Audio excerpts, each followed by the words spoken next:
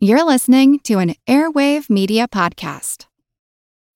When you need mealtime inspiration, it's worth shopping Kroger, where you'll find over 30,000 mouth-watering choices that excite your inner foodie. And no matter what tasty choice you make, you'll enjoy our everyday low prices, plus extra ways to save, like digital coupons worth over $600 each week. You can also save up to $1 off per gallon at the pump with fuel points. More savings and more inspiring flavors make shopping Kroger worth it every time. Kroger, fresh for everyone. Fuel restrictions apply.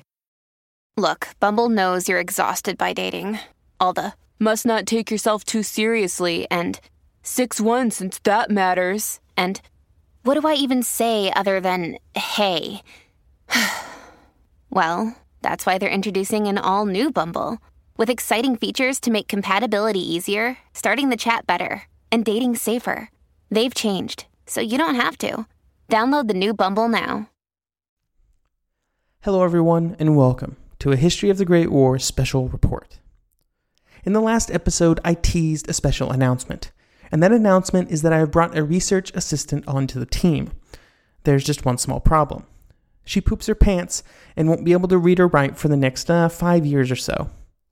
That's right, Mrs. History of the Great War and myself have had a baby. This is our first child, and from what I understand, this means I'll have a bit less spare time coming up. Fortunately, I've had about 9 months to prepare for this, and during that period, I've been working overtime to try and get as far ahead as possible on research to make sure that these episodes can still happen. But I wanted to let everybody know that there will be two effects on things going forward. First, there probably will not be any new episodes in January, and maybe like the first couple weeks of February, depending on how things go. Second, when I do get back to weekly episodes, you can expect me to try and hold a bit closer to a 20 to 25 minute episode instead of some of the lengthier ones from the last year, since each minute of podcast has many minutes of research and production behind it. Hopefully those are the only changes that you will see, but who knows? I've never done this before.